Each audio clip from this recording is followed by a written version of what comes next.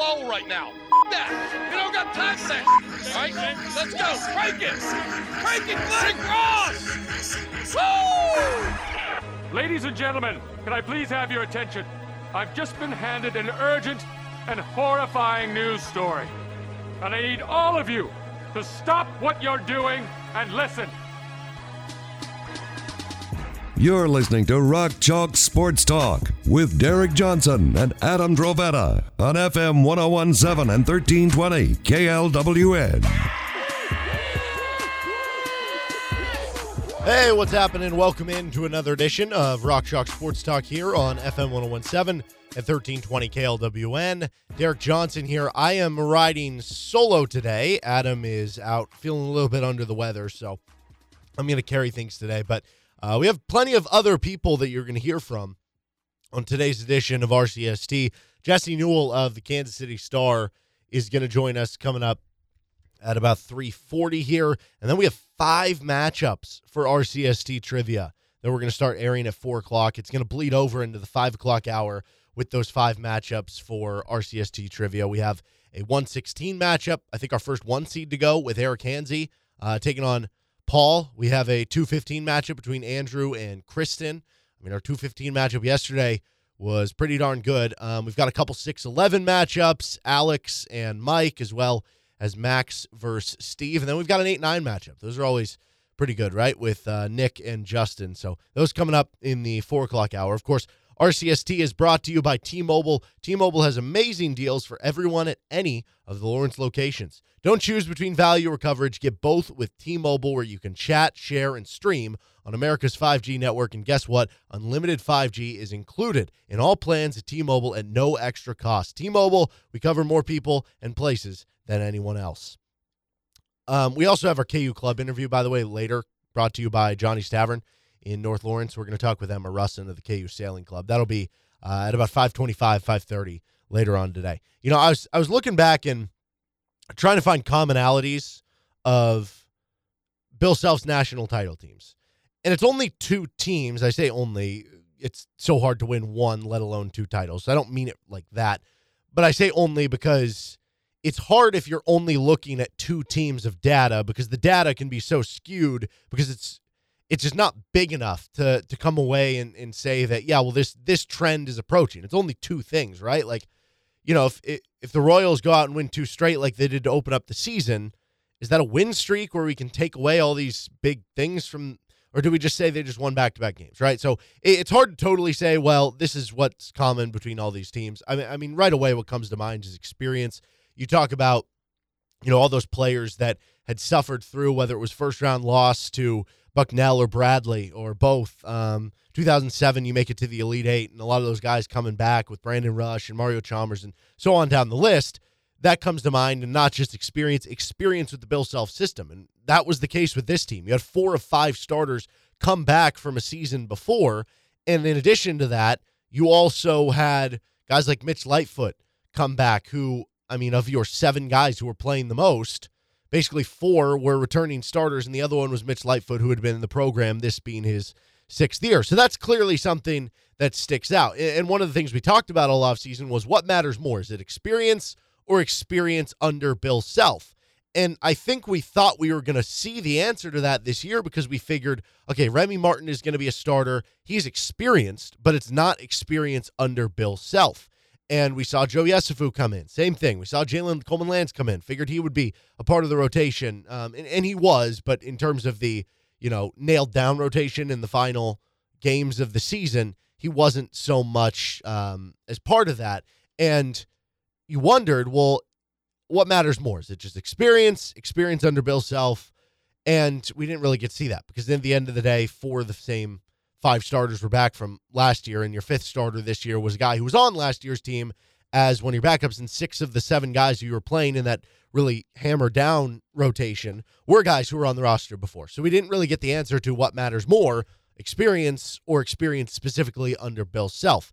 But outside of that, what else sticks out?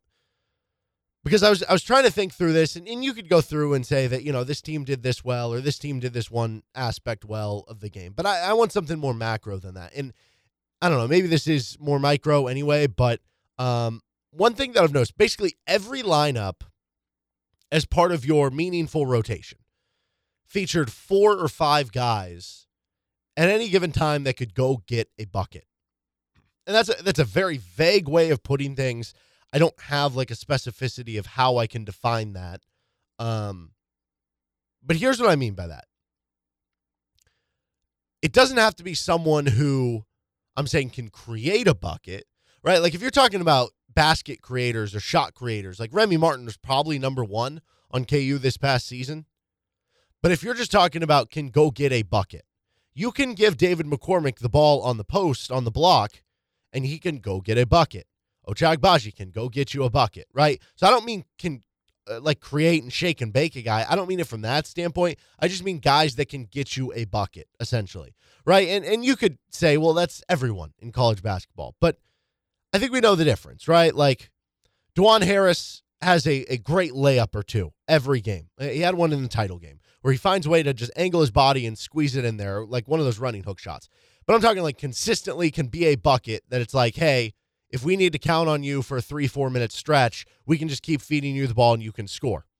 And when you look at this Kansas team, like, yes, we saw certain lineups that featured KJ Adams and DeJuan Harris throughout different points of the season, whatever. But for the most part, of the rotation that mattered, of the rotation that played the bulk of the minutes, the lineups that you saw the most, it was basically 7 guys for KU. DeJuan, Ochai, CB, Jalen, Dave, Remy, and Mitch coming off the bench. No matter who the lineup was, if DeJuan is in there, I mean, of those 7 players, DeJuan's the one guy that you say, okay, he's not a guy who's just going to go get a bucket. Ochai can go get a bucket. CB can go get a bucket. Jalen Wilson can go get a bucket. David McCormick, again, you throw him the ball in the post, he can go get a bucket. Remy Martin can create his own shot whenever he wants. Mitch Lightfoot had one of the most efficient right-handed hook shots. He can get you a bucket. So no matter what, if you were playing a 5 that had DeJuan and 4 of those other guys in there, you had 4 guys on the floor who could go get you a bucket. If Remy was in for DeJuan, you had 5 guys on the floor who could go get you a bucket. And again, if you have KJ or Jalen Coleman-Lands, but those are minimal minutes, so that's not what I'm talking about here. You look at the 2007-2008 team. Same case again, right?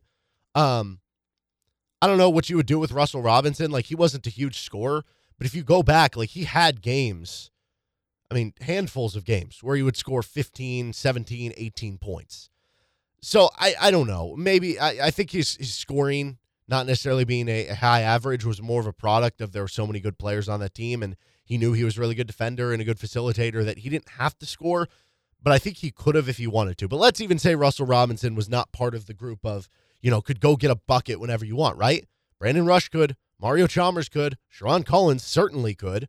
You could throw the ball on the block to Sasha Khan, Darnell Jackson, whether it was sealing off someone or just hitting a hook shot. Darrell Arthur could certainly go get a bucket.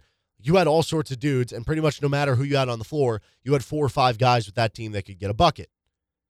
So again, it's a very vague way of saying things, and it's almost simple to say, hey, if you have a lot more guys who can make baskets in a game where whoever scores more baskets, that matters. It sounds simple, but like think back to, 2018, 2019 Kansas, right? That was one of Bill Self's worst teams, which funny enough was still a 4 seed. But you think back to it, Dedrick Lawson could go get you a bucket. Devon Dotson could. Outside of that, like who do you really turn to? You know what I mean?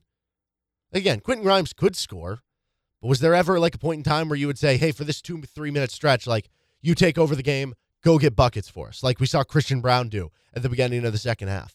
Not really. It very much matters, and I think this is probably a national thing as well. Like the more players you have on the floor that can score, the tougher it is for defenses to defend you. It's just that simple. And I wonder if we should just leave it like maybe this whole exercise of trying to find commonalities between title teams is just dumb, because maybe we just leave it as, hey, they were good teams that happened to break through and have the right mental approach in a tournament that can be unforgiving and a tournament that can be totally random. So maybe the exercise of finding commonalities, again, which is 2 title teams where you don't have a huge sample size, is just a waste of time given the randomness of March. Because think about everything that went right for KU to win the title. if we go back all the way to last offseason, right? Ochai had to barely decide to come back to school. And this is just starting last offseason. You could even go further and say KU had to take a chance on a kid who wasn't a, top whatever recruit. In the case of Ochai Agbaji and Kristen Brown and whoever, right? But if we just start from last offseason, all these little things had to go into Kansas winning a title. Ochai had to barely decide to come back to school. He was close to going pro. Jalen figured it out from a slow start to the year. That had to happen. Remy Martin had to get healthy at the right time, and he had to get involved at the right time. If he's out another week, who knows? Maybe he doesn't ever earn his way back in the trust tree of Bill Self. Like maybe what we saw in the Big 12 tournament where he felt like he earned his way back in to that trust tree. Like maybe that never happens if everything's a week later and Bill Self just thinks the timeline is too short to get him back into the swing of things. David McCormick had to be healthy enough. I mean, he was dealing with that foot injury all season long, but he had to be healthy enough down the stretch to make it all happen for KU. And he was, or at least he dealt with it enough. Creighton had to throw a pass away, and you had to go 19 of 20 on free throws. I mean, hell, if Kansas shoots free throws like they did in any of the final 3 games against Miami, against Villanova, against North Carolina, you probably aren't getting by Creighton in the second round. Providence was up 1. You had to run into a Remy Martin charge to change the momentum of that game. How many things could you pull individually from the North Carolina game to say if this or that didn't happen, right? There's so many small things. You could do this with every title team. There's so many small things that go into winning a title, and that's what makes winning a title even more special and more crazy that it happens, because all those little things kind of have to come together. I don't say all this to say, like, KU got lucky or anything, or other title teams got lucky. You kind of earn your luck in a lot of ways, but you do need some favorable moments to win it all. It's an unkind single elimination tournament. 2007, 2010, 2011, 2013, 2016, 2017. All of those were good enough teams to win the title. But none of those had the luxury of getting that maybe break, or maybe didn't come through in those moments as this one did. And it's just remarkable thinking about all those things that have to go right. And they did, because this team never gave in and played well down the stretch. But going back to the start of this conversation and tying this all together, that's why I almost don't really want to spend any more time on what makes Bill Self title teams versus non-title teams. Because the point is, if you're really good, you have a shot, but it's not a guarantee. And so you just hope some of those shots, some of those good shots pay off. And that was probably what this season ended up being. Maybe it's not a commonality of this team versus that team. And you could go back to other teams. I mean, think of some of the great KU runs or great teams that didn't win it, as far as this approach goes of what I'm talking about with having a bunch of players that can get you a bucket. 2007 Kansas was basically 08 Kansas, just not as old, maybe not as good. In fact, yeah, not as good. But they also had Julian Wright on the team, right? That team had more than enough bucket getters, so to speak. They'd always have 4 to 5 on the floor. Didn't win the title. Still were a great Bill Self and Kansas team, though. 2010, great Kansas team. Maybe you could argue 2010 didn't have 4 bucket getters. I don't know. That one's a little tougher, because like Cole Aldridge, was he a bucket getter? I don't know. He averaged 15 points a game as a sophomore, 11 as a junior. Maybe he is. But Sharon certainly was. The Morris twins were. Tyshawn Taylor were, but a lot of those guys were really young. Xavier Henry was. 2012, this is an interesting one, because that team made the title game. I would not classify that team as having 4 or 5 bucket getters on the floor at all times. Right, like Tyshawn Taylor for sure. Thomas Robinson for sure. Is that it? Like Travis Relaford wasn't a bucket getter. Connor Tehan wasn't a bucket getter, right? He was a spot-up three-point shooter. I don't know. Outside of that, like Elijah Johnson, you could argue he was a bucket getter for that team. But at most, that's probably 3 guys on the floor at all times. Like Jeff Withey wasn't, he could hit the occasional hook shot, but that was more so, I think, his senior year. He wasn't really a bucket getter. And that team ended up making the title game and was only one win away from winning it. So is them losing enough to say you have to have it this way, or is that proof of the opposite, that no, this doesn't even matter either? 2011, 2016, 2017, those teams had a lot of bucket getters on the floor. At all times, probably 4 or 5 guys. So, again, is that an example of how it's not a guarantee? Or is it just further proof of, I guess, the randomness of March, and that, the theory that I'm having right now of 4 bucket getters on the floor, 5 on the floor at all times, give you your best shot. It just doesn't guarantee things. I'm honestly not really quite sure. And I don't know, probably not something you'll ever have the answer to, because it's impossible to totally boil things down to stats and attributes. I mean, they're human beings, right? But looking through that scope of commonality between the title teams and some of the best Bill Self teams, it definitely doesn't hurt for you to have that many players who can go get you a bucket.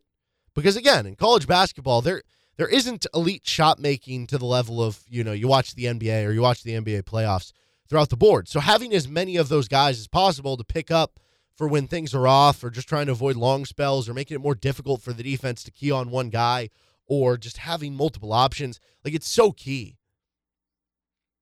Now, it's funny because I say that, and the part about the dry spells, if you have more guys, you can get a bucket. In theory, that helps you so that you avoid longer dry spells. And this Kansas team was very, prone to dry spells. It goes back to the Oklahoma State game. They didn't score in 9-minute stretch. They had a big dry spell in the first half against North Carolina in the title game. But just once they all got going, when you have that many guys who can get a shot for themselves, maybe that's the best way to put it instead of bucket getter, a guy who can score one-on-one, right? Because that's what it was. It just becomes like an onslaught and an avalanche, because then it's just pick your poison and pick and choose who has the best matchup for KU or whatever team that would be in that situation. And so, we always know that Bill Self gets his teams where they need to be defensively. He's had a hell of a lot of great offenses, though, too. And I can't help but think having that wide variety of bucket getters, as dumb as it sounds, again, to just say the more good offensive guys you have helps, duh. But to me, when you're talking about the biggest commonalities between title teams, which I'm less inclined to, I think the better conversation is what's the biggest commonalities between the best Bill Self teams. Because, again, as all that randomness and crazy things that have to happen to win a title, it's more about, can you just be one of those 1 seeds? Can you just be one of the better Bill Self teams? It doesn't guarantee you win a title, but it puts you in the shot, or it puts you in the Powerball, so to speak, right? And so if you can be in that situation, to get there, I think those are the biggest things I look at. It's the experience under Bill Self. Again, don't really have the answer to how much does overall experience versus experience with Bill Self matter. I would think the Bill Self experience would be way more important given how long it took Remy Martin to kind of get accustomed to things. But, Joe Yesufu to really work his way into some minutes toward the end of the season there. It's probably that Bill Self experience. But the other thing that I really look at is, do you just have a lot of guys who can go make a shot for you in one-on-one? Doesn't have to be the level of everyone's Remy Martin where they can create off the bounce and shake and bake a guy. But Ochai Agbaji could drive on a guy and score. Ochai Agbaji could, hit a little turnaround jumper. Christian Brown could score one-on-one on a guy in transition or on a straight line drive to the rim. Jalen Wilson, same thing. Really good at driving on a guy. David McCormick, Mitch Lightfoot could score on you one-on-one in the post. I'll be curious to see what this team looks like. I mean, right now there's so many question marks about who's going to be on the team. Can Joe Yesufu be that guy? He was that guy at Drake, but wasn't really that guy for KU this season. Bobby Pettiford, haven't seen enough of him. You would think Grady Dick and MJ Rice would be part of that classification, coming in as McDonald's All-Americans. They can kind of get you a bucket one-on-one. Who knows if Christian Brown or Jalen Wilson come back. Can Zach Clemens be that guy? We know Zach Clemens can hit a spot-up 3 as a pick and pop, but can he be a guy that gets you one-on-one buckets, That's honestly what I'm going to be looking for, I think, in future Bill Self years. How experienced are you? How old are you? How much is the experience under Bill Self in the system? And how many guys do you have that can just get buckets? Bill Self's going to take care of the defense pretty well, especially if you get a good rim protector, good shot blocker in there. Can you figure out the rest? All right, this is Rock Chalk Sports Talk on FM 101.7 and 1320 KLWN.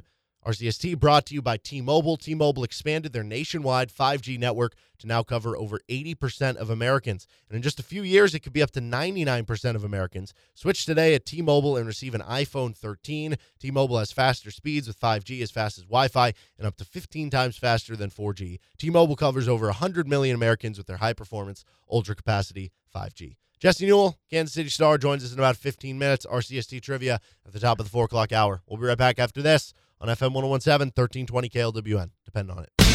Would you like to get involved in sponsoring Rock Chalk Sports Talk or the Best of RCST podcast? How about getting involved in some KU action or local high school sports? You can reach out to us, djohnson@gpmnow.com. That's djohnson@gpmnow.com, and we'll see what we can do to help out your business and get involved here in local sports. About 20 till 4, this is Rock Chalk Sports Talk on KLWN. Derek Johnson in today, flying solo, as we have RCST Trivia starting up for today's action in the top of the 4 o'clock hour. Joined now, though, by Jesse Newell of the Kansas City Star, kansascity.com. Jesse, I was just trying to look into maybe commonalities of this KU title team to the 08 team, and I don't know, even if you'd want to throw in the other Final Four teams, just expand the data points of 2012 and 2018. I think 2018 applies to what I'm about to say, but 2012 probably doesn't. All four clearly have lots of experience in Bill Self's system, but one thing I was curious of when I look at some of the best KU teams in both those title teams, I see two teams who, no matter what lineup they kind of threw out there, as far as the guys who most played, like, you know, we saw KJ Adams and whoever for KU. But in terms of the guys who were playing the bulk of the minutes, the biggest lineups, no matter who KU threw on the floor, they seemed to have 4 or 5 guys who were bucket getters. And what I mean by that, it's a very vague way of saying it. I don't mean in the sense of doing what Remy Martin did on Armando Bacot and hitting that like step back 3. I just mean if you're in a one-on-one situation, can you go get a bucket? We saw that a lot with, you know, Jalen Wilson and Christian Brown and stuff, and consistently. DeJuan Harris, we've seen it from time to time, but I wouldn't put him in that classification. Do you think that's a fair requisite for a KU team, for a national title team to be good? Like, they have to have just a lot of guys who can get buckets? Is that just kind of a silly, obvious statement to say? Yeah, well, so I think what you're saying is correct mostly. I hesitate to put prerequisites on teams and what you have to have to win a national title because sometimes this stuff is kind of random. I mean, you know, we were all one half away from looking at North Carolina as an 8 seed and trying to put prerequisites on them and saying, oh, you need to have it. The only way to win a title is to be an 8 seed and have Brady Minnick on your team, you know? Right. So sometimes this thing just sort of lucks out, and sometimes it's not any more than, hey, you beat the teams that were in front of you. You were more healthy than other teams when you faced them. You had a good night when you were an underdog, all those sorts of things. But in general, I think you're right, because I think where Kansas really struggled last year, and I mean, I know this what I'm about to say is probably not a popular opinion or something that's going to be taken very well at all, but Marcus Garrett was a fan favorite, but a lot of the things you spoke about, that was one of his struggles, right? I mean, he was not making other teams guard him when he was out there. And so if you're a guard and you are long and you are athletic and can create steals and create buckets the other way, that's really important. Not as important as a big man that can do that, but it's important. But you have to do a lot to make up for the offensive end if you just are not a guy that teams have to respect. And that is what I think you're right with on 2008 and 2022. You can talk about DeJuan Harris, but when DeJuan Harris was in there, and we talked about this throughout the course of the year, he was most effective when there were 4 other guys on the court who could score. You know what I mean? It's harder to make things go because he could move the ball, he could drive bad closeouts, he could make wide open threes, those sorts of things. But I think when you put him and Mitch Lightfoot in there, it was a little bit different. You know, it was easier to sag off of 2 guys, and KU's offense wasn't humming at the same pace. I think it's also why you found that toward the end of the season, Bill Self made a pretty wise play in that a lot of times when Remy Martin came in the game, he came in with Mitch Lightfoot, because that's the same sort of thing. You know, like if you have Remy and Mitch in there, you can maybe play off Mitch a little bit, but you can't play off Remy. So those guys kind of complement each other. So I think in general, you're right. Today's college basketball at the very top level, it's really hard to play if other teams can sag off of 2 of your offensive players. I think KU found itself in that scenario too often last year. That's why they weren't as successful offensively. I think this year, you're right, they had a pretty nice balance where most of the time they had 4 dudes on the court and sometimes 5 who could score or were threats to score, and that makes it much more difficult on defense, especially when KU moves the ball side to side like they were late in the season. Well, you're right about the randomness of March, and so maybe the better way of putting it is how can you be one of the better Bill Self teams? Because if you're one of the better Bill Self teams, or if you're a good Bill Self team, then you know you have a shot at a title if some of those things start to go your way. And again, like I was kind of thinking through, and some of the best teams that you think of in the Bill Self era, they would classify in that way. That pretty much any lineup they would throw out there were at least 4 of the guys who could do that. But 2012 maybe kind of throws that out the window. And I don't know why that is. I don't know. Maybe it's just because Bill Self is so good at kind of figuring things out at some point throughout the way in the season of getting the defense together, that if you have that talent offensively paired with the defense, like that's enough. But as far as like individual traits or team traits that they do well, we just put this on our daily poll of, if you could guarantee one trait would be good for KU basketball year in and year out to try to make them, maximize that team every year, what would you guarantee? We put up their experience, 3-point shooting, athleticism. Is there a different common theme, or if you had to pick one of those, what do you think would be most important year in, year out? Well, my math brain is going to go to something pretty tangible, and that's something that studies basically tell us is most important. And we know that shooting the basketball is the most important thing in sports, in college basketball and the NBA. It's about 40% of the game. So 3-point shooting is important. I would probably say if you're just looking for something that is consistent and can be done on a game-to-game basis and is pretty reliable, I think KU's had the formula a lot. It wasn't necessarily the case last year, but I think a shot-blocking big man who doesn't foul, that just elevates your team to a complete other level. And like I said, if you don't foul, it's pretty reliable game to game. So I think that's where you see a guy like a Jeff Withey.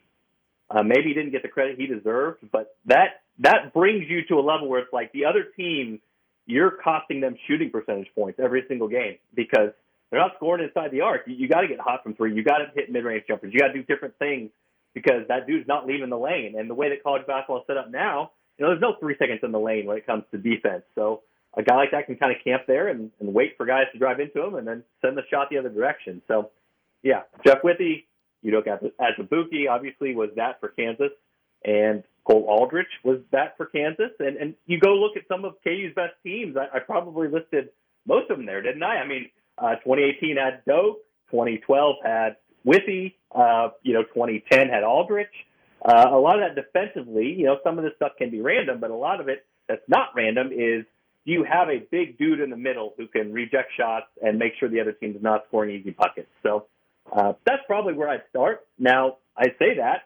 So the exception now, if we're looking for exceptions, would be 2022 Kansas. And so I would probably argue that this wasn't their best defensive team under Bill Self. They played great down the stretch, and they probably played up to the level in the last month of any of the teams that you would look at in the NCAA tournament and say, hey, they really locked in then. But over the course of the season, they weren't as good as some of Bill Self's other teams, and I think it's because of that. They did not have that true absolute rim protector that was rejecting everything. But they made it work in the end, and obviously they were very connected, as Bill Self likes to say, when it comes to switches and making sure that they communicate well and force teams into very difficult shots. So, it worked out in the end for Kansas. But I guess if you're asking me for one thing that Kansas usually can recruit to that would give me the most confidence that they were going to win basketball games, I would start with a shot-blocking big man. But doesn't mean that that's the only thing that leads you to wins. And this last team proves that. This team won a title, and it didn't really have that, at least not in the true sense that many other Bill Self teams have. Well, we'll see if KU ends up having it this next year. I don't know a ton about, the games of Ernest Uday and Zuby Ejiofor and what the progression of Zach Clemens would be or whatnot. But as you look ahead to next year right now, we're pretty close. I think it's only 11 days out from when players have to at least announce if they're going to test the NBA draft waters. Doesn't mean they have to decide if they're coming back or staying in the draft yet. What's kind of your assumption on what happens with Jalen Wilson, Christian Brown, and David McCormick? Well, yeah, now you can test every year if you want to. So it doesn't really make much sense if you are a potential guy to not test. So I think that you can assume very much that, Ochai's gone. You can assume Christian Braun and Jalen Wilson will test. I would, at this point, again, without talking to Christian Braun, without speaking with him about it, where he's landed on mock draft boards, I think you got to go. I mean, end of the first round, early second round, that's guaranteed money. That's giving you a shot at an NBA roster. No guarantees next year, and obviously down the stretch. I mean, a lot of times when guys come back, hey, you lost in the round of 32. You want to show what you can do in the tournament, all those sorts of things. I mean, that doesn't really apply to Christian.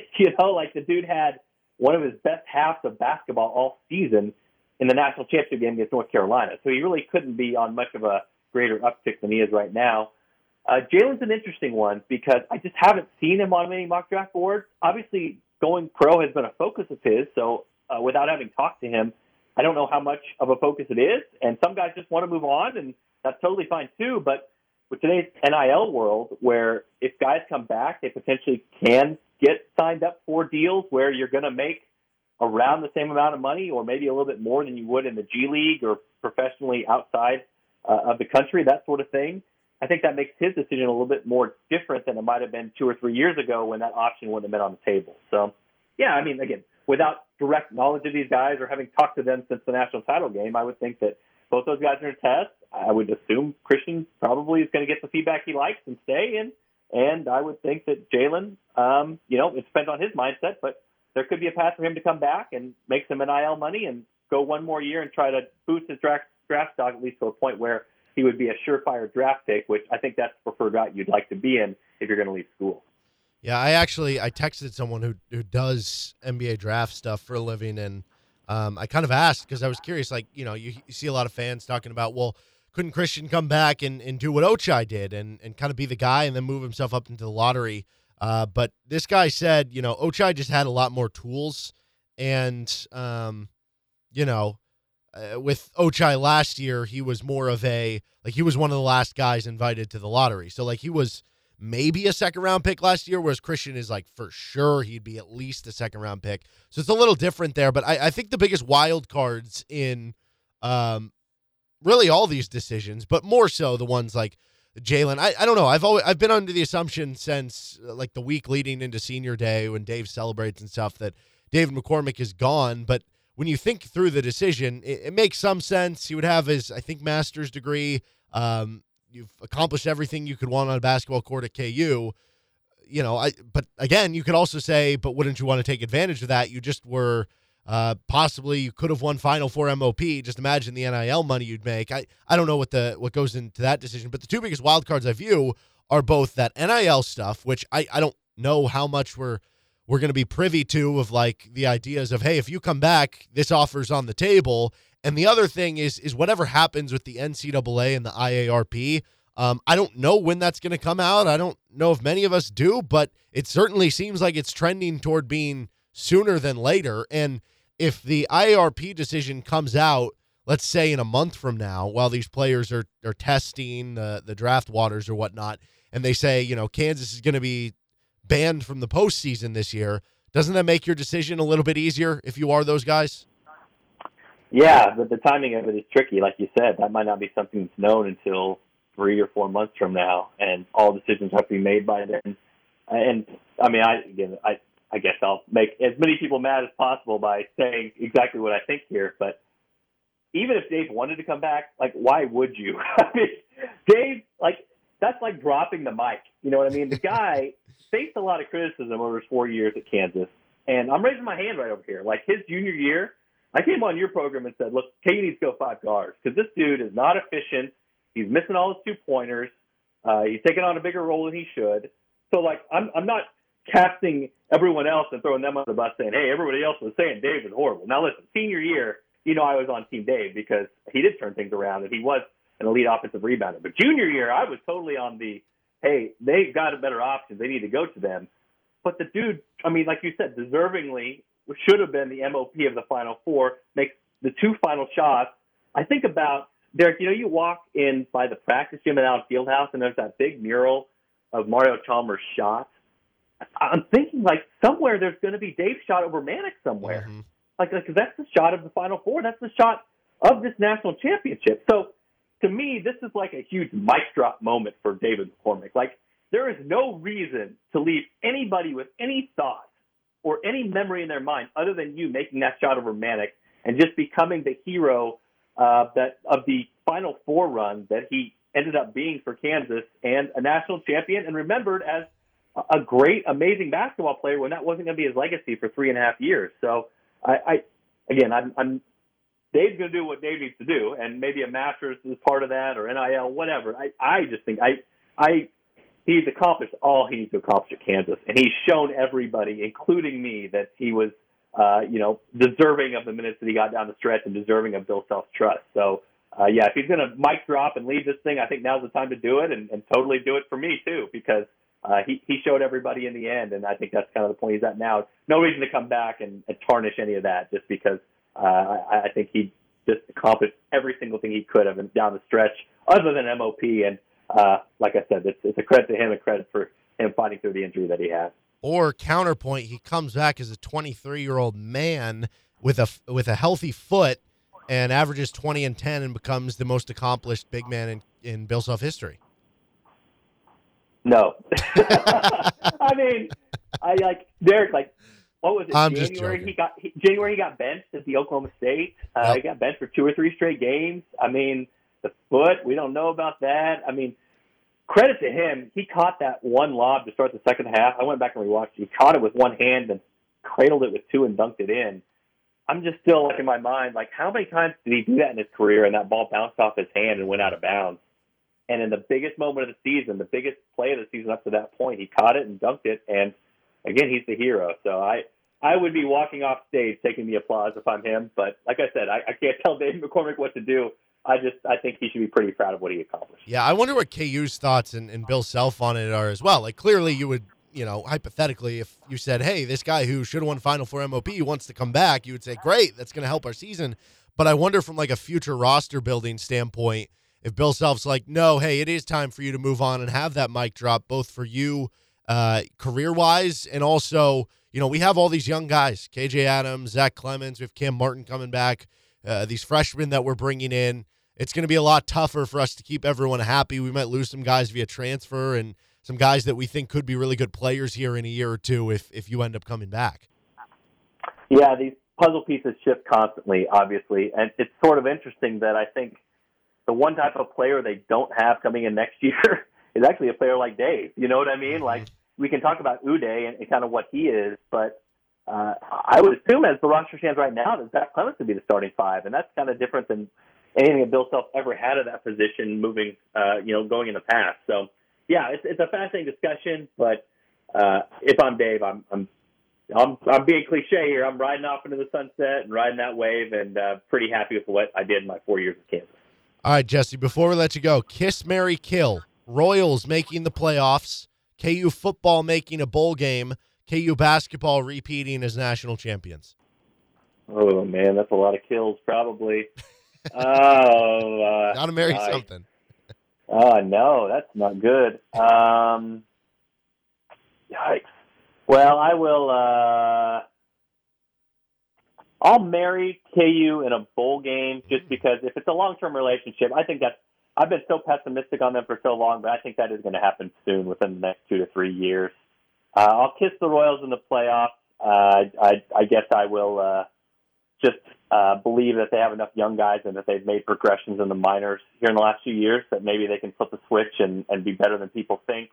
But again, that's not a deep kiss. That's a peck on the cheek probably. And I guess I'll kill KU's chances of repeating just because of the turnover and how hard it is, and you have to get the right bracket and you have to be healthy.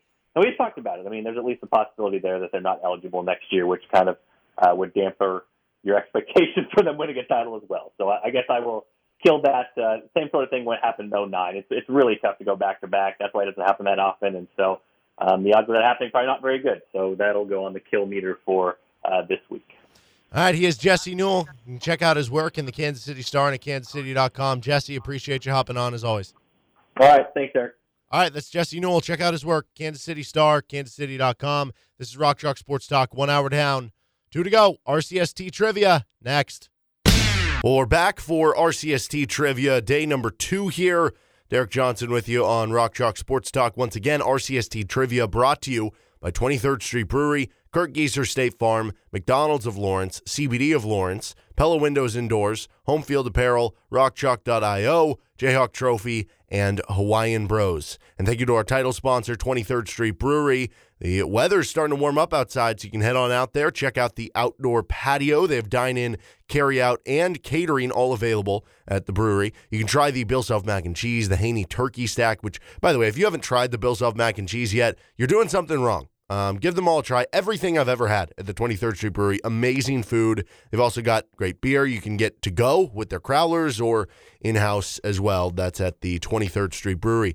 Our prizes for this round. So everyone who wins in the first round, you move on to the second round.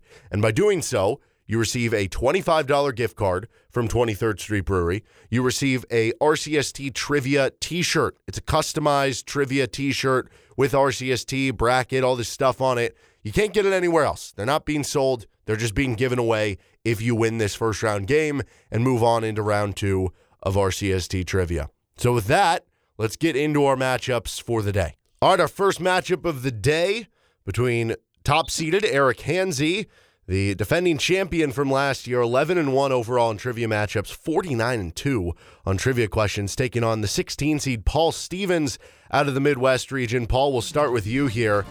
Getting this draw against 1-seed defending champ, is that intimidating at all? No, I know Eric's game. I looked at all his game tape from the last couple of years. I'm ready to go. All right, Eric, you got a pretty confident 16-seed over here. Is that, scary at all that you could be part of history is a 1-16 matchup, a little UMBC there? Of course, it's a little intimidating and adds a little bit of a fear factor. I've got the trophy sitting behind me, though, so I'll take a little solace in that and try to get some confidence from just looking back at that. All right, so quick reminder of the rules before we get going. 5 tiers of questions. One guy gets it right, one guy gets it wrong. It's over. Otherwise, we keep going. 30 seconds to answer each question. We've gone over some of the other rules before we've gone on here. Before we get going, Paul, you are the lower seed, so you have the choice. Would you rather go first or would you rather go second? I'll go second. All right, so Paul is going to go second here. That means Eric, our defending champ, will go first. We'll start up in the really easy category. First up, name a KU assistant basketball coach. So, Fred Kortelbaum. Fred Kortelbaum, yeah. He has a couple sons who play college basketball as well, neither one at Kansas, though. All right, this one for you, Paul, in the really easy column. Name a former KU head basketball coach. Larry Brown. That's right, Larry Brown, leading KU to the 1988 title. And Bill Self just rode around in his Camaro at the parade over the weekend. All right, on to the easy category. This one for you, Eric. What jersey number did Wilt Chamberlain wear at Kansas? Number 13. Right, as well. Wore 13. I think he wore 13 throughout his NBA career as well with the 76ers and whoever else he was with. All right, this one for you, Paul. What jersey number did Danny Manning wear at Kansas? 25.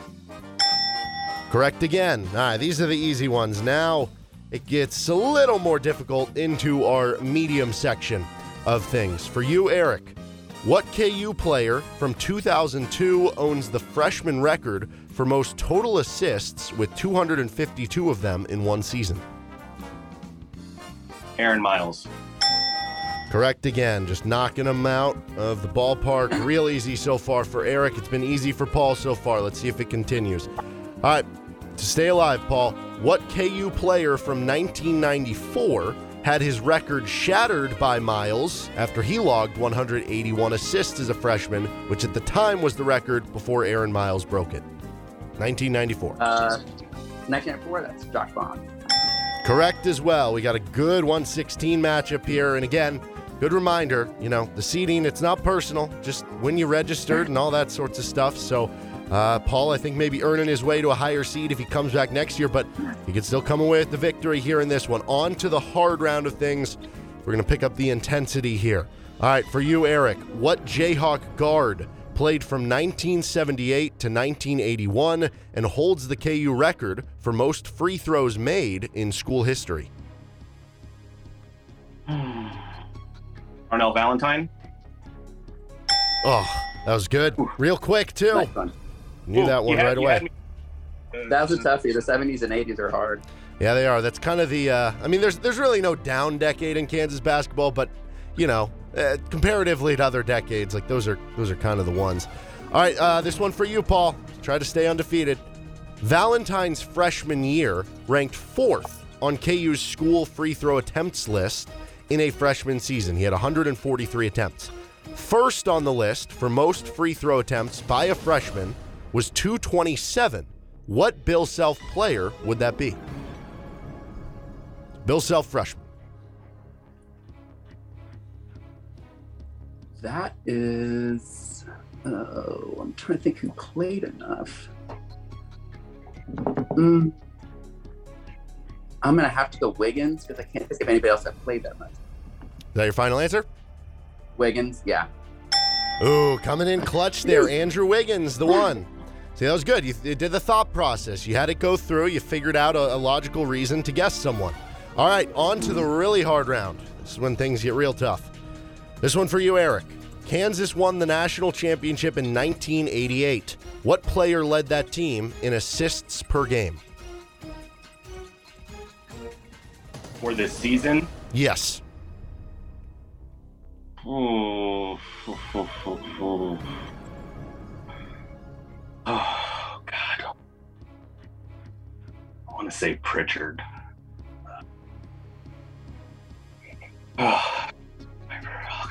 I'll go Kevin Pritchard. And a good logical guess there. I mean, that felt like an educated guess.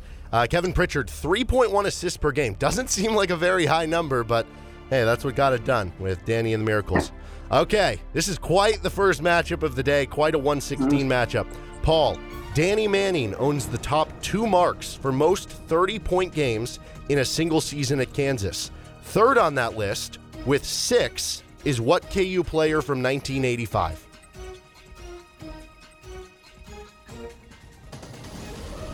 Who I'm thinking. Kellogg or Thompson. I would say, let's go Calvin Thompson.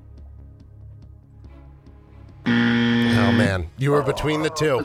The other answer was the correct one. It was Ron Kellogg. Man, I feel bad about this. Again, like, I don't, there's only so much we can do with the seeding. We didn't have a track record on you. But like I said, I think more than enough in this matchup. You earned your way to a higher seed if you come back. We hope you come back next year, and hopefully it'll be a little more direct path for you to move on. How do you think you fared in this first edition, and how much is that answer going to haunt you? I mean, it is what it is. Eric is a really good adversary, so I think he would have gotten me, but I wish I had the Pritchard question as opposed to that one, because I felt more confident about that, but that's good. Great job, Eric. Good luck. Yeah, that's a commonality of RCST trivia. It's part of the randomness. It's, doesn't necessarily, not the most fair way, but it's like the NCAA tournament. Sometimes it's not the best team who wins it. Sometimes it's, you got to get the right roll of the ball or anything. But Eric's certainly a very deserving and has shown to be the best in RCST trivia as well. Eric, what'd you think of getting tested right here in the first round with your 16 seed? Well, it felt like Gonzaga maybe this year, right? You're up by 2 at halftime and coming out. And I mean, honestly, my hands are a little sweaty because this is you say to listen to the other broadcast, and I listened yesterday, and your co-host had a great idea. I was going to say Danny Manning on the 88 question, but that just seemed too logical for a hard question. So kind of went with the guess with Pritchard. I don't know how much longer I could have gone. Those are going to get tough, I think. So, well, great matchup, you guys. Paul, again, I hope that we get you back next year. Like I said, you've earned yourself a higher seed, that's for sure. And thank you guys for both being a part of this. Eric, look forward to hearing more from you in a couple weeks. Thanks, guys. Talk to you later. Wow, talk about an absolute barn burner. Paul and Eric just killing it there. I feel bad for Paul when you get a 16 seed, but when I don't have a past record on you, pretty much, again, how the seeding process works, anybody who has past history of like a positive, a winning record, we try to seed you in order, but again, we're going to move stuff around based on who can play win in the same region as other people so that we don't really have many speed bumps. And there are some storyline things we try to, doctor too as well. But then outside of that, pretty much if you're like a 500 record or a below 500 record in your past trivia or you've never appeared, it's basically just first come, first serve, and that's how the seeds are done. But Paul proved himself pretty well that, he could come back and be a much higher seed and be a dangerous seed next year. But Eric, the defending champ for a reason, he always finds a way to work his way through and composed under pressure.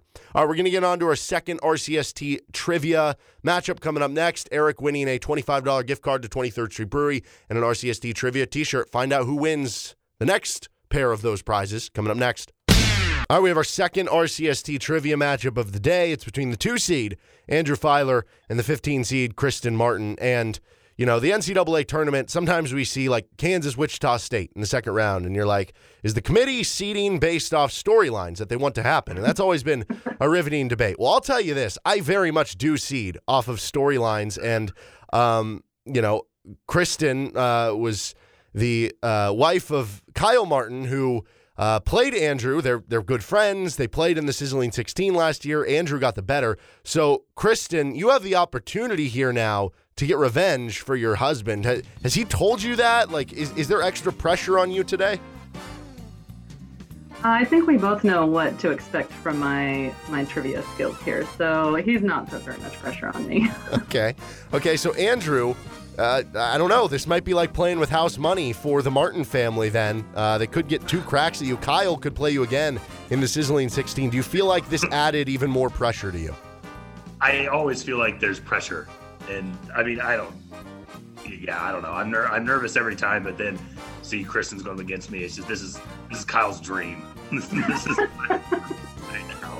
So, no, this will be fun either way, so. Okay, well, Kristen, you are the 15 seed. Andrew made the grade 8. He's got the 2 seed this year. So you have the option. Would you rather go first or would you rather go second? I was not prepared for that. I think Andrew likes to go first, so I'll just go second. Okay, so you're going to actually let him do what he wants to do. Interesting. All right. I am. Wow, it's. I'm just along for the ride. Yeah, so, playing for the strength. That's all right. All right, so Andrew, you are up first into our really easy category. Andrew, name any KU basketball player ever. Any player ever? Yep, anyone. Paul McKeskey. That's for you, Derek. I wish. I honestly should have just asked you a Paul McKeskey question, even though it would have been really hard. You would have probably got it right. I'm sure you know the whole story on Paul McKeskey now. All right, this one for you, Kristen. Name another KU basketball player all time. Clyde Lovellette. There you go. I like this. We're going with historical players. Could have gone with a current guy, but I like it. We reached back into the history there. All right, on to the easy questions. With 4:58 in the first half of the 2008 Final Four, this is for you, Andrew, Kansas led North Carolina 40-12. What Kansas player had as many points as North Carolina did as a team at that point in time? That was Brandon Rush. Yes, it was. Brandon Rush with the famous kind of screen grab with showing him as many points as North Carolina. All right, this one for you, Kristen.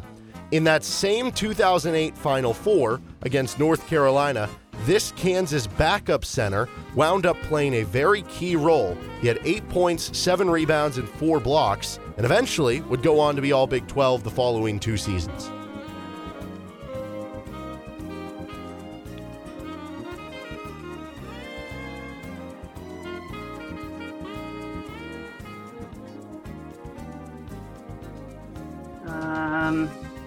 Came off the bench, had a big game against Tyler Hansborough and Carolina, and All Big 12 the next 2 seasons.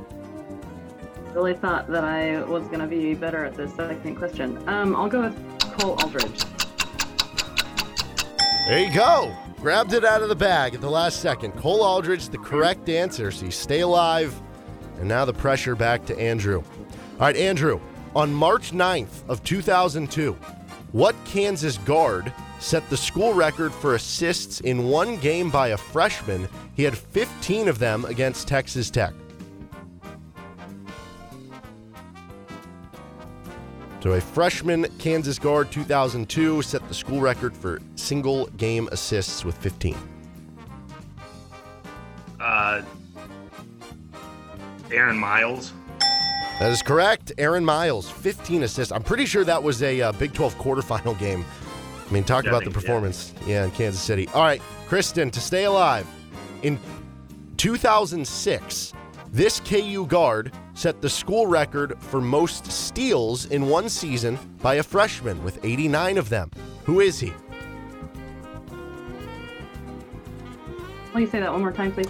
Yeah, in 2006, this KU freshman guard set the school record for most steals in a season by a freshman with 89 of them. Who is he?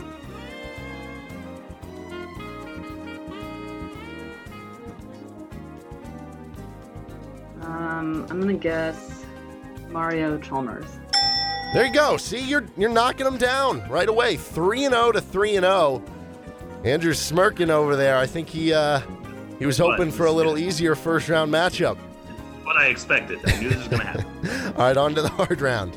Andrew, what player from 2017-2018 tied the record for KU by playing in 39 games as a freshman?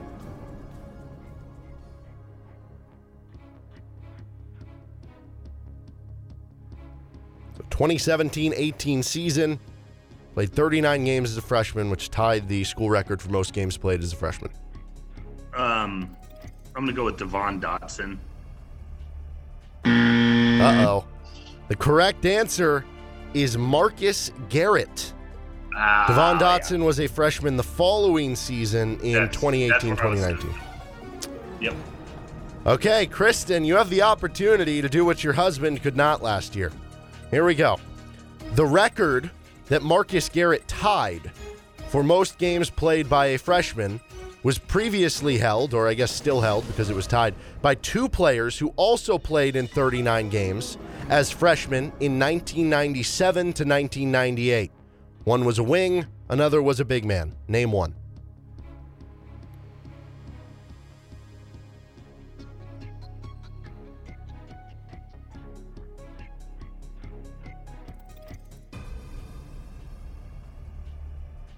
So 39 games. You can only file the late 90s time frame is a real weak spot for me. Got about 10 seconds.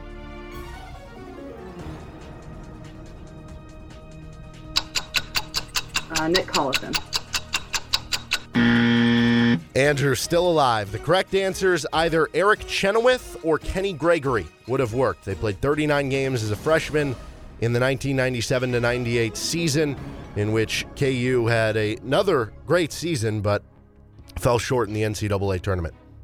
Okay, we're going to stick around in the hard round.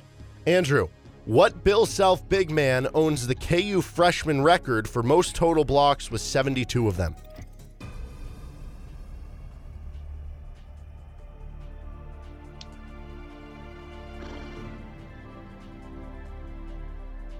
It's a freshman record, you said? Yes, freshman record. Bill Self. Yeah. About 10 seconds. I'm stuck between two people, but I'm going to say Jeff Withey. Jeff Withey did not play enough as a freshman. I think he transferred over from Arizona. I think he transferred. That's where I was stuck. What was the other answer you were stuck between? I was going to say Cole Aldridge. The correct answer was Joel Embiid. He had 72 of them in 2014. All right, another shot for you, Kristen. Prior to this season, because this season we had all these players, Mitch Lightfoot and stuff, who played a billion games. But prior to this season, what Bill Self point guard is second all-time, or was, only trailing Danny Manning, in total games played at KU with 146 of them?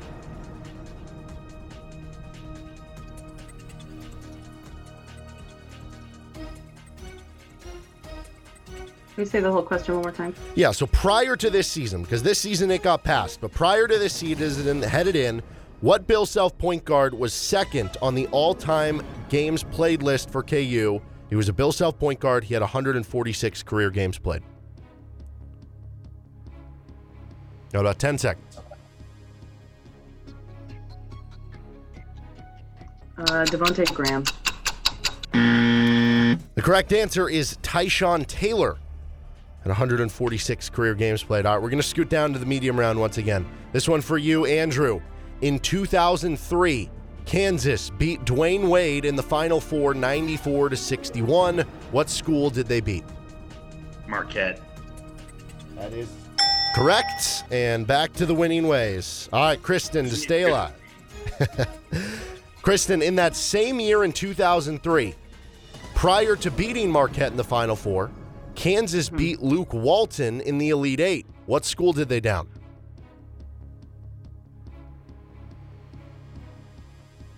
So basically, who did Kansas beat in the 2003 Elite Eight? Oh, Kyle made me go through these seasons, and I'm trying to remember. About 10 seconds.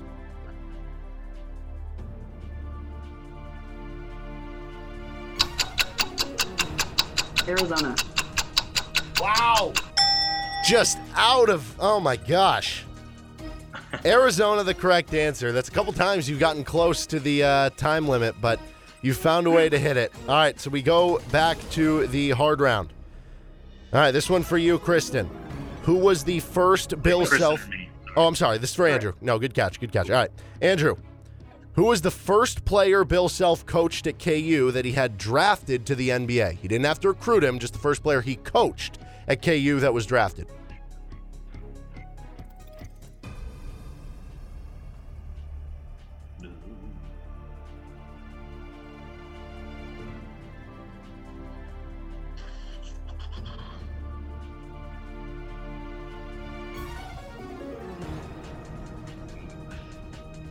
Ten seconds. I'm thinking I'm going to miss someone from the year before. I'll say Wayne Simeon. That is correct. Man, you guys have been killing it with these shot clock expiring shots here. All right, this is for you, Kristen, to stay alive. What Bill Self point guard owns the record for most games started in one individual season with 40 of them?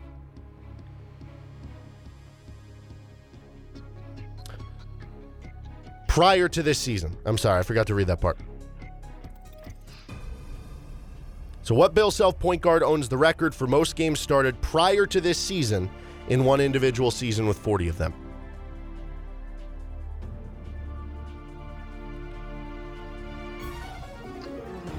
I have to go back to Mario Chalmers. The correct answer was a teammate of Mario. It was Russell Robinson. On that 08 team, Mario didn't start on senior night. Russ Rob did. It was a valiant effort by you, Kristen. You had a couple chances to take out Andrew, but just fell a little bit short. I think you did pretty well, though, in your first appearance. What'd you think of this go-around? I mean, I think I did a lot better than I expected. So apparently the studying worked. There we go. Well, Andrew, you were pushed to the limit. At what point, I mean, at any point, did you think you were going to bow out during this matchup? When I missed the block shot one, I thought she was going to get the next one. I really did. I thought that was it. I did. But that also, like she said, it's the studying thing. Kyle won't study with me right now. So this is, you know, this is what I get. I need to put a little more effort in before these next couple rounds, I suppose. So. Well, Andrew, survive in advance. We hear that cliche all the time, but you're doing it. Both of you guys, thank you for joining us. Thank you for being good sports. And who knows, maybe we'll get round two with Andrew and Kyle, who now has even more reason to get revenge because you just took his wife out of the tournament. There we go. Thanks, guys. Good game, Andrew. Thanks, Derek. Man, another great first-round matchup. Again, 215 seed. The 215 we had yesterday was great. I think what we're finding is, as we've gotten to year 3 of RCST trivia, everyone who's joining now is, and I don't mean this as offense to anyone who joined and flamed out in the past, everyone who's joining knows their stuff or they know what to expect. I think by year 3, now that we've had it more times, you listen to it more or you study more, you understand what you have to do, what these types of questions are. So you start to get more familiar and you just, you know, people are doing really good this year, I think, so far. So even the people who've lost, like, I think you've all done fantastic so far. So some good matchups earlier today. Continuing on, coming up next, you're listening to RCST Trivia on FM 1017 and 1320 KLWN. Depend on it. We got our third matchup of the day for RCST Trivia. Mike Colton, the 11 seed, and the 6 seed Alex Fair. And these are two experienced RCST Trivia players here. Alex, in his case, 1-1 in trivia matchups. Mike has been in 3. He's gone 1-2. And in the one win I think you had was over a 1 seed in the first year that we did this. This is in the South region. We'll start with you, Mike, as the underdog here. You thrived in this role a couple years ago, like I said, getting that big early win in RCST Trivia. So what are you looking for out of yourself here in year 3? Just looking forward to having a good time. Hopefully I do better than last year. And maybe do my inner George Mason. We'll see what happens here. There you go. Yeah, 11 seed. I liked how you brought up George Mason as opposed to the VCU 11 seed. Good choice there. I chose my answer wisely. Yeah, right. Alex, meanwhile for you, you're a 6 seed. Coming back into RCST Trivia this year. I think you were in it for the first time last year, or were you in it in 2019 and missed last year? I think it was 2 years ago. So what have you learned? You've had some time to self-reflect. Has that year gap in between, has it just been focused on RCST Trivia? Absolutely. I've been hitting the books, studying up, watching game tape. I'll see Mike's George Mason and raise him 1988 Kansas as a 6 seed. Hoping to go all the way. All right, love it. So just a quick reminder of the rules. We're going to go back and forth. One person gets it right, one gets it wrong. We're done from there. If you were in it 2 years ago, you would have remembered it was a shorter timer. We've changed it to a 30-second timer, so you have more time. It's a lot more than you'd think. It's still, it goes quickly when you're on the clock, but it is longer than you think. You'll have a 5-second buzzer. We'll give you a 10-second warning as well.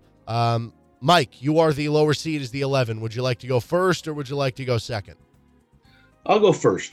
All right, Mike Colton going to go first. That means Alex Fair going to go second. All right, so this one, first up for you, we'll start in the really easy category.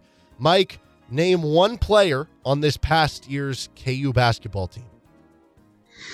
Ochai Agbaji. There you go, All-American, National Player of the Year candidate with Ochai. You're on the board. Alex, first one for you. Name one player on this upcoming KU basketball team, minus... add in parentheses, minus the player he just said, but he said Ochai can't be on the team. And feel free to speak into existence someone coming back here.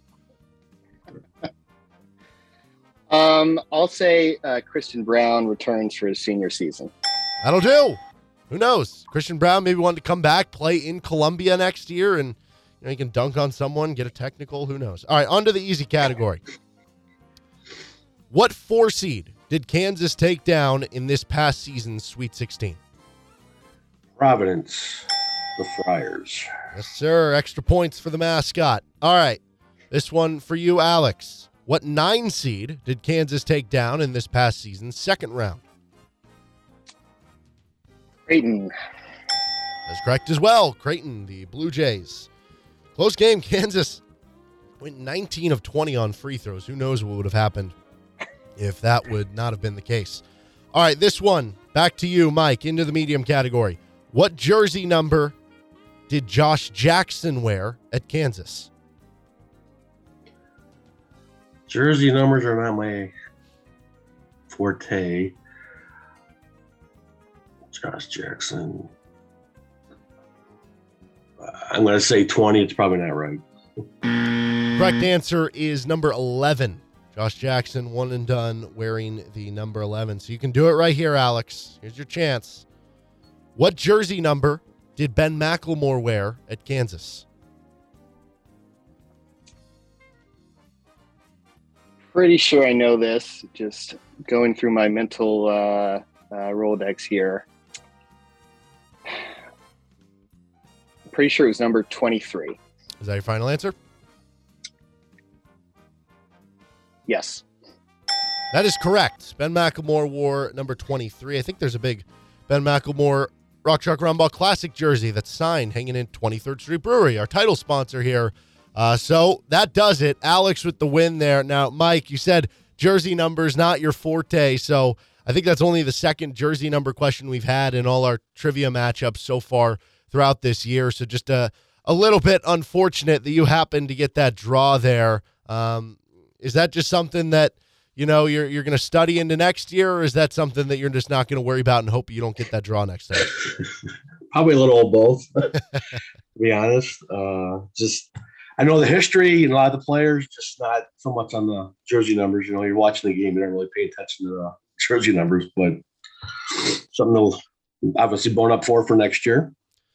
And that is the brutality of RCST trivia. I don't know what you guys are good or bad at. We just have the questions and we ask them, and sometimes it's like the NCAA tournament. The ball might roll your way, it might not. Alex, meanwhile, you hit that one with Ben McLemore. Would you have known Mike's question? Did you know Josh Jackson's jersey number? My first instinct was 1, but I was thinking about it while he was answering it. I'm pretty sure I would have gone with 11. Yeah, Mike, did you know Ben McLemore's at the very least? Me? Yeah. No. Like I said, jersey numbers, unless it's Danny Manning or I went to school in the late 90s, early 2000s. Know those guys like Heinrich and Gooden and those guys. Lester Earl, just because that's why I watched on campus and stuff. But yeah, jersey numbers, like I said, are not my strong suit. But hey, it is what it is. Yeah, you gotta know everything to win this thing. So. Yep, we really do try to test a little bit of everything. Well, Mike, we hope we get you back next year, and hopefully we don't get a jersey number question for you, because I think that you've proven over your previous experiences you certainly know ball and KU basketball. Alex, congratulations. You're moving on to the second round. You're getting a $25 gift card to 23rd Street Brewery and an RCST Trivia t-shirt. And thank you guys both for joining again in RCST Trivia. Yep, have a good day. Good luck, Alex. That's a bit of a shorter matchup there that time. And, yeah, I mean, no, it's funny because no matter who loses, I always feel bad. These are people who know their stuff. It's just sometimes you can find a hole in the knowledge. And we found last year the jersey number questions were really causing issues for people. Last year, though, the ones that we asked were more to the tune of name a Kansas player who wore the number this. So this year we've tried to switch these around. If you're listening to this will help you in future questions to get prepared for. Is this player wore what jersey number on the other side? Because it's easier, I think, to get the mental cue of, hey, what player wore this? And you can't envision a player in your head. You just see the jersey number. If you say what player wore this, maybe you can envision the player, what number he wore. So I would definitely be on the lookout for those down the road because we have more of those upcoming. So if you're looking for something to study, that could be a nice little telltale sign of that. All right, we're going to get on to our fourth RCST trivia matchup in just a little after this timeout. You're listening to RCST Trivia on Rock Chalk Sports Talk on FM 1017, 1320 KLWN, KLWN.com. Depend on it. All right, our fourth matchup of the day here for RCST Trivia. We got an 8-9 matchup. Always should be a good one here in the South region. The winner of this one will take on the winner of the 116 matchup with Isaac and Quan. And in this one, Nick Duncan versus Justin Ryman, two first-timers into RCST Trivia. Just a reminder with the rules, we're going to go through all our different answers, 30 seconds to answer the question. If you have any questions about the question, specificities or whatever, feel free to ask. I can also repeat the question for you if you need me to. The timer will continue to run, though, with the 30 seconds, and we'll warn you when you're getting close to running out there. So just barely, Justin, you are the slightly lower seed, the 9 seed. Would you rather go first or would you rather go second? Oh, I'll go second. Okay, so Justin's going to go second. I'm going to ask you guys a couple questions here, though, before we get going. Justin, first timer into RCST Trivia, how would you describe your KU fandom level? Out of a scale of 1 to 10, I'm probably a 9.5, 10. Okay, and when did you get into KU basketball? The summer of 1986, actually. Dad was a high school basketball coach. He went to a Larry Brown coaching clinic, came back to Nebraska with a ton of swag. He gave it to me. I left Husker fandom for Jayhawk Nation, and here I am. Well, Justin, we were talking before we went on air here. You said you went to some games, 92, 93, when you were 7 or 8 years old, and you've stuck ever since. That must have been a good first year to be involved with KU basketball, that 93 team making it to the Final Four. Yeah, I think I saw him in Lincoln play that year. Is where I got to see him play when they played Nebraska. So, oh, I'm sorry. I meant that one for Nick. Nick, with your KU fandom starting then. Was that kind of added to it, the fact that the first Kansas team you saw in person, went that far in the NCAA tournament? Yeah, definitely. Like I said, my first game was Oklahoma at Allen Fieldhouse, and we had beat them. I think they had a good team that year, and Rex Walters was my guy, I guess, but didn't quite make it all the way, but definitely Final Four. It was a good season. All right, well, we're going to get into the questions here. I forget what you said. Justin, did you say you wanted to go first or second? I'll go second. Okay, so Nick, you're going to go first here. Really easy question. What jersey number did Sherron Collins wear at Kansas? Number 4. That is correct. Sherron Collins donning number 4. A couple really good former Jayhawks wearing that number 4. All right, this one for you, Justin. What jersey number did Mario Chalmers wear at Kansas? Chalmers? Oh, Jesus. I can see the shot. I can see the miracle, but I can't put a jersey number on it. Oh, my God. What a way to flame out. We got plenty of time. Think it through. Wow.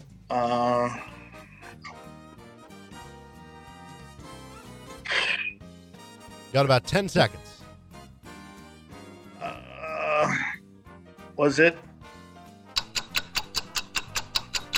Give us a number. 10. The correct answer is 15.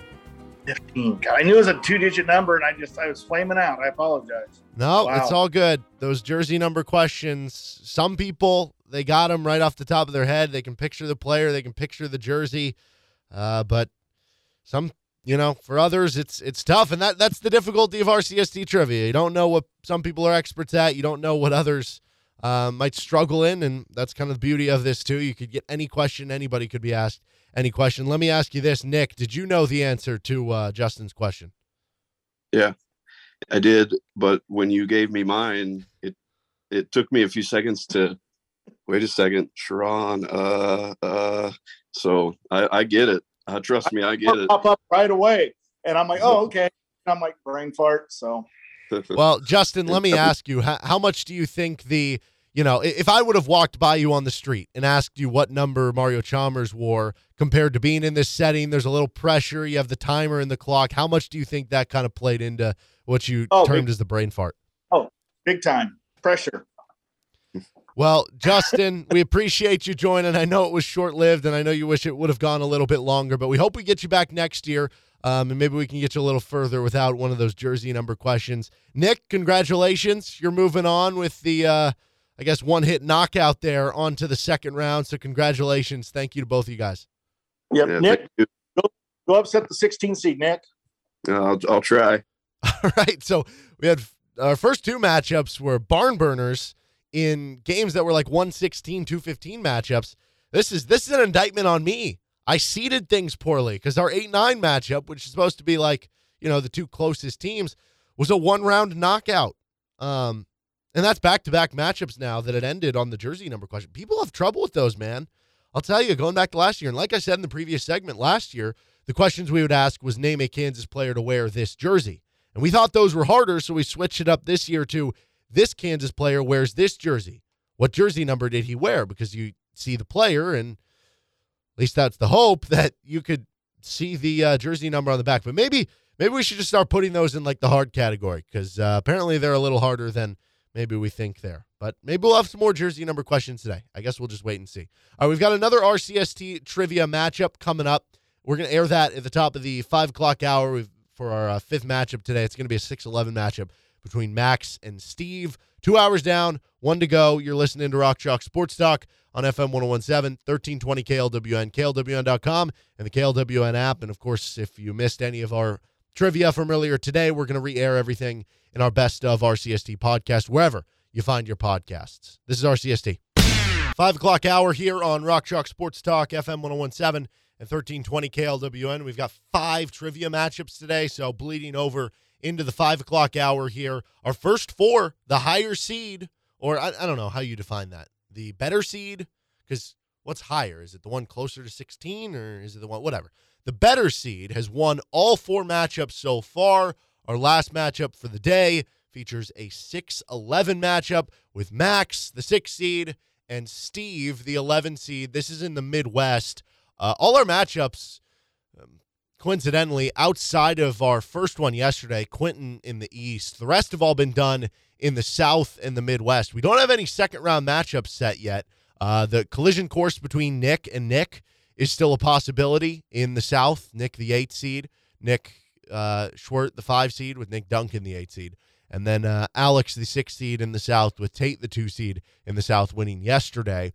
Today, we also saw Eric and Andrew Filer, the 1 and 2 in the Midwest, advance on. So this one in the Midwest, and possible sizzling 16 collision course between Andrew, who we saw advance earlier today, and the winner of this one, if they can win this one and then get by the next round, possibly against Kyle Martin or Eli Loney. But, let's not get ahead of ourselves here. Anyway, let's get on to our 5th and final RCST trivia matchup of the day. It is the 6 seed, Max Lendon, versus the 11 seed, Steve Klein, out of the Midwest region. We'll start with you, Steve, as the lower seed here, as the 11. Your first appearance in RCST trivia.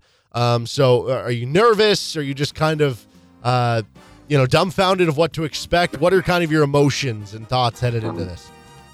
I'm eager. Let's go. I'm eager. Well, how would you categorize your KU fandom? How long have you been a fan? What does it kind of date back to? Basically, became a fan probably like Danny Manning's freshman year. I was 11 and kind of got into college basketball at that point, and not as much as the next year when they went to the Final Four, and that kind of sold me. And I've been a season ticket holder. Went to KU in the 90s and gone to Final Fours, and unfortunately wasn't in New Orleans last week, but would have been nice. Yeah, unfortunately. Well, that could bode well for you with, if you've been around a lot of KU basketball and some of those 80s and 90s teams, you never know what question you're going to be asked in this event. Max, you were in this event last year. You're the 6th seed this year. You won your first round matchup, lost in the second round, 6-2 overall in trivia questions. Are you doing anything differently? Are you preparing? Are you studying? Or are you just going all based on what you know? Just pretty much going all based on what I know. Didn't really study or anything for anything in particular. Just kind of going for it. All right. Is there is there an era, time period that you feel like you know KU basketball the most? I mean, honestly, from probably my lifetime, I feel pretty comfortable from 93 on. Some of the earlier stuff outside of like obvious, famous players and coaches like Fogg Allen, Will Chamberlain, JoJo White, all that stuff, I might have a little bit of trouble with if it's like team specific. But for the most part, I feel pretty comfortable from 90s on, and then everything else is just kind of a crapshoot. I went out on a 90s question last time, which was kind of a bummer, but yeah, I feel comfortable with pretty much all that. All right, so we're going to get to our first question. Steve, you're the lower seed. Would you rather go first or go second? Second. All right, Steve's going to go second. Max is going to go first. So we're going to go through our 5 levels of difficulty here. One of you gets it right, one of you gets it wrong. It's done. Otherwise, we keep going from there. Our last matchup just missed in the really easy round. That was our first one of the year, so hopefully we can get a little bit more out of you guys here in this one. First up will be Max. Max, fill in the sentence. Rock blank. Chalk. That is correct. Rock chalk. These are the really easy questions designed for you guys to hopefully get these right. All right, this one for you, Steve. Fill in the sentence. Beware of the blank. Fog.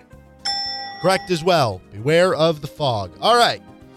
Through the really easy round. We made it to the easy round. On to our second round of questions for you, Max.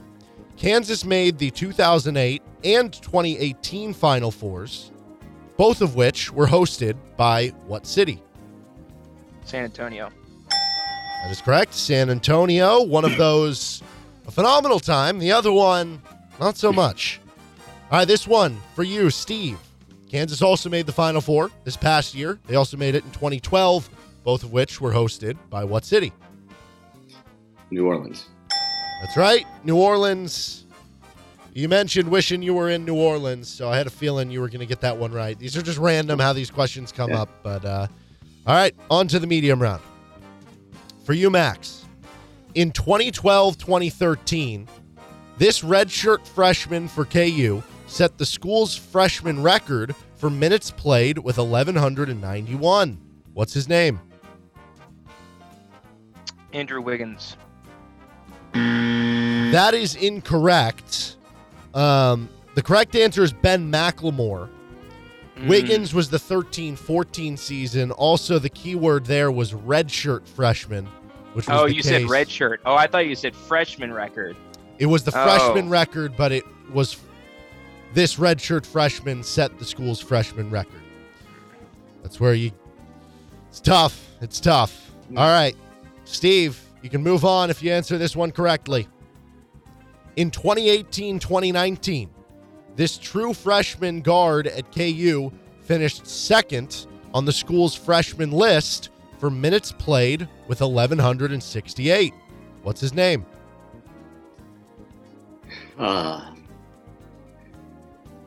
Freshman guard. You said freshman guard, right? Freshman guard, 2018-2019. Yeah, so it has to be either Grimes or Dotson. I would think Devon Dotson played more than Grimes, so I'll go with Dotson.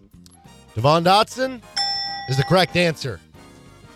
So we end it there in the medium round. Max, I feel bad because I feel like that's one where if you would have maybe had me re-ask the question, or if you would have, I don't know, maybe taken a little more time. Sometimes you think you know it right off the bat, and then you realize, I missed that one detail. Yep.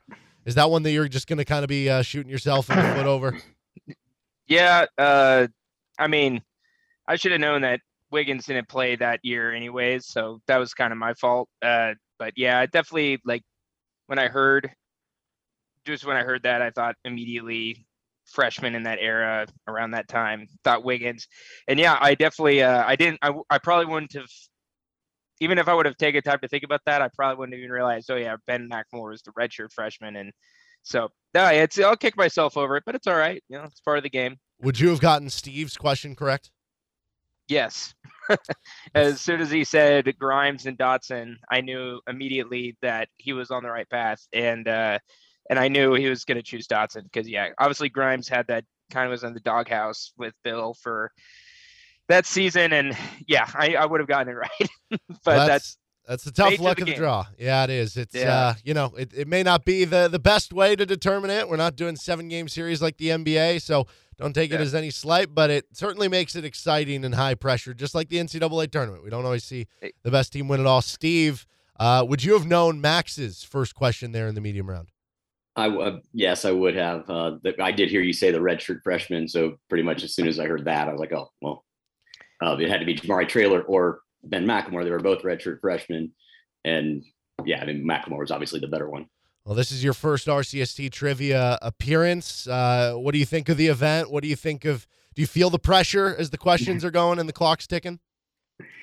I don't know about that. I'm anxious to move on and be exposed to some other questions, and then I think the answer would probably be yes. All right, well, guys, I appreciate it. Max, sorry it fell short this year, but we hope you're back next year and can continue to be a trivia mainstay. Steve, congratulations, your first appearance. You're getting a win. You're getting $25 gift card to 23rd Street Brewery and an RCST trivia t-shirt. So look forward to seeing you on your next matchup. Thank you. Man, tough one for Max there. That's why, it goes both ways. If you can answer it quickly, it usually means you know it, but sometimes, you leave out an important detail, which was the redshirt freshman, and, 2012-13 and 13-14. I can see why those would blend together. They're so close together, but the redshirt freshman, that was the key clue. Unfortunately, I don't know if he just didn't hear it or what the process was there, but unfortunate, because I do think Max really knows his KU stuff, but just falling a little bit short there. And Steve Klein, we only got through the medium round with Steve, so you never really know. You really get the true test with trivia contestants in the hard and really hard round, but Steve seemed to know his stuff. He could be a dangerous 6th seed in the Midwest region. All right, that is our 5th and final matchup for RCST trivia today. We have 3 more matchups coming up on tomorrow's edition. A reminder, RCST Trivia brought to you by 23rd Street Brewery, Kurt Gieser, State Farm, McDonald's of Lawrence, CBD of Lawrence, Home Field Apparel, Pella Windows and Doors, RockChalk.io, Jayhawk Trophy, and Hawaiian Bros. Our title sponsor, 23rd Street Brewery. We can get dine-in, carry-out, and catering all available. The outdoor patio, that today maybe not the greatest day for it, is open for the weather when it's warmer like it was yesterday before it started to storm. Try the Bill Self mac and cheese, the Haney turkey stack, and any of the great menu items at 23rd Street Brewery. All second-round players, I guess, so first-round winners who make it to the second round, you get a $25 gift card to 23rd Street Brewery, and every round you advance is a $25 gift card to 23rd Street Brewery. Also an RCST Trivia t-shirt. Cannot be bought. You have to win it here with RCST Trivia.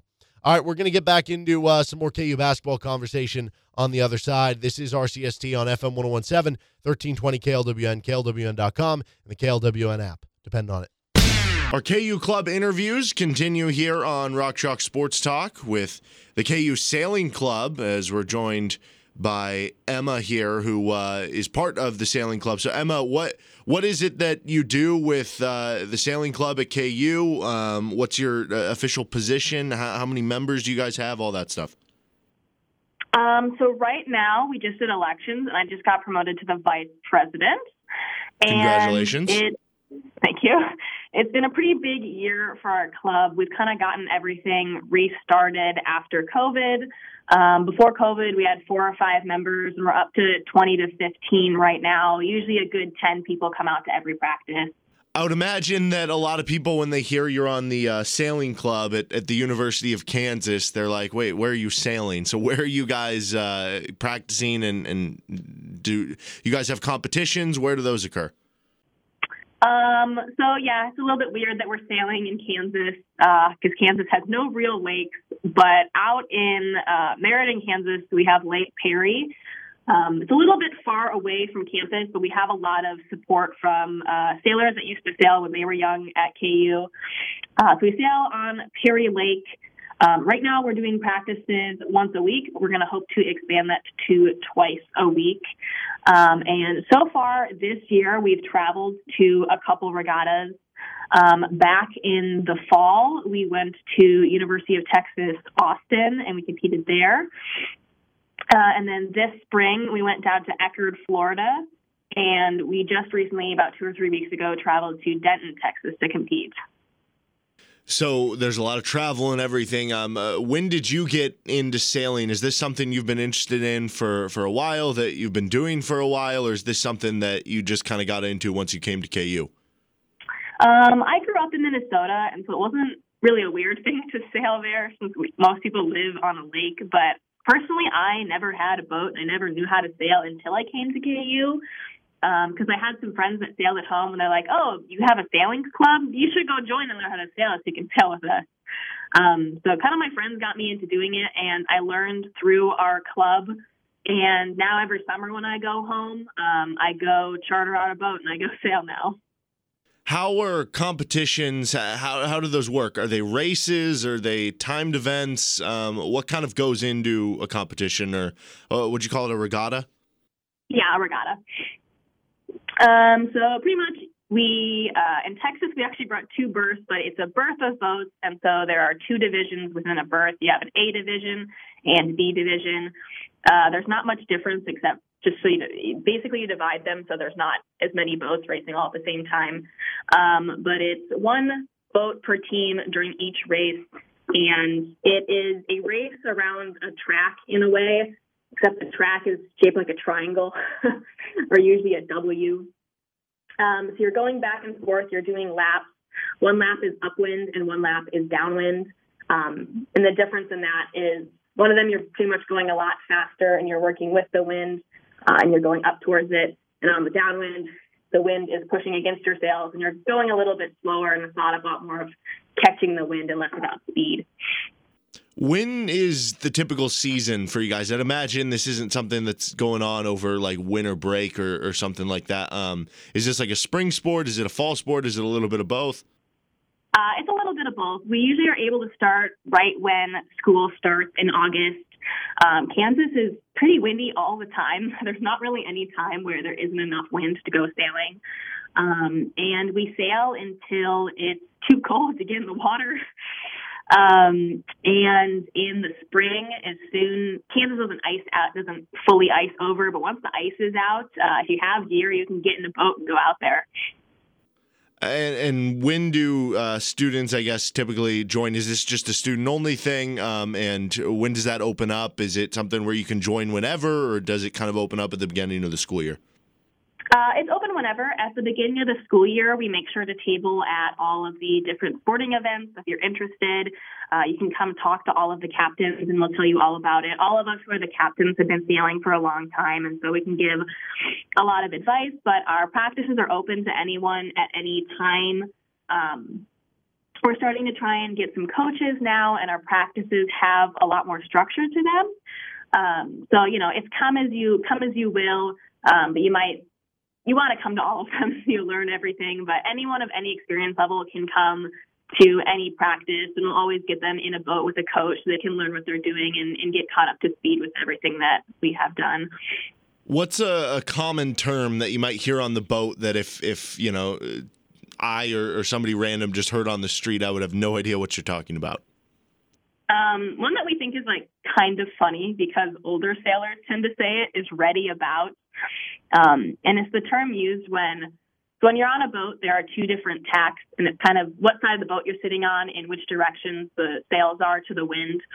And so you say ready about to the other person on the boat so they know you're ready to switch tacks because, you got to be ready for that. And we kind of say it almost as it's not really a term used by young sailors right now, but we all use it because all the adults and the coaches we've ever had say it. And it's just kind of funny to say ready about when you're getting ready to tack instead of counting down. And how can people support? I would imagine that's with, traveling to these different places. And I'm imagining the travel is pretty expensive with trying to bring down the boat if it's in a trailer or whatever. What's kind of typically for you guys? Is it stuff that you're paying out of pocket? Are you guys doing fundraisers? Is there ways that people can kind of support the program?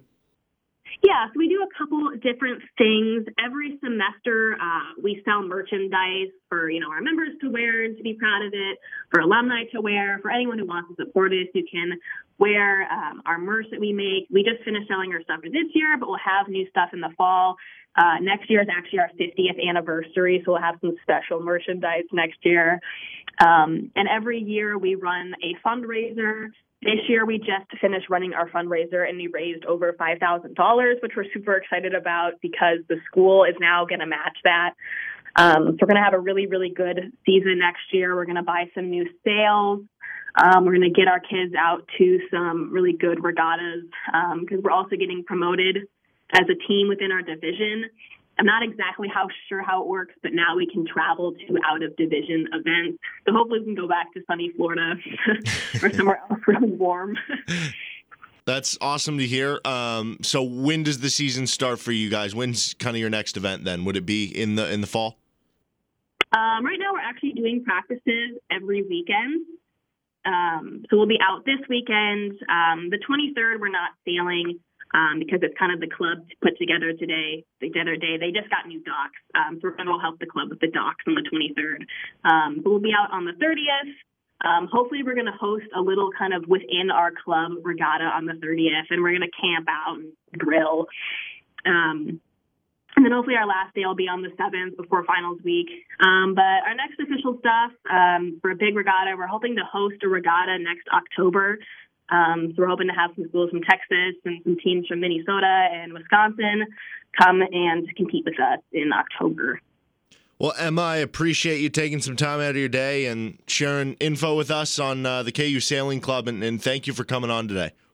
Yeah, thank you guys so much. We're super excited. We're getting this club started again, and we're really glad for all the support. All right, that was Emma Russin of the KU Sailing Club. This interview brought to you by Johnny's Tavern in North Lawrence. Johnny's, great spot to stop by to get food, to watch a game, just hang out with friends, maybe have a drink or two. Johnny's Tavern in North Lawrence. Go check it out today. You know where it is. You know it's on the menu. This is Rock Chalk Sports Talk on FM 101.7, 1320 KLWN. Depend on it.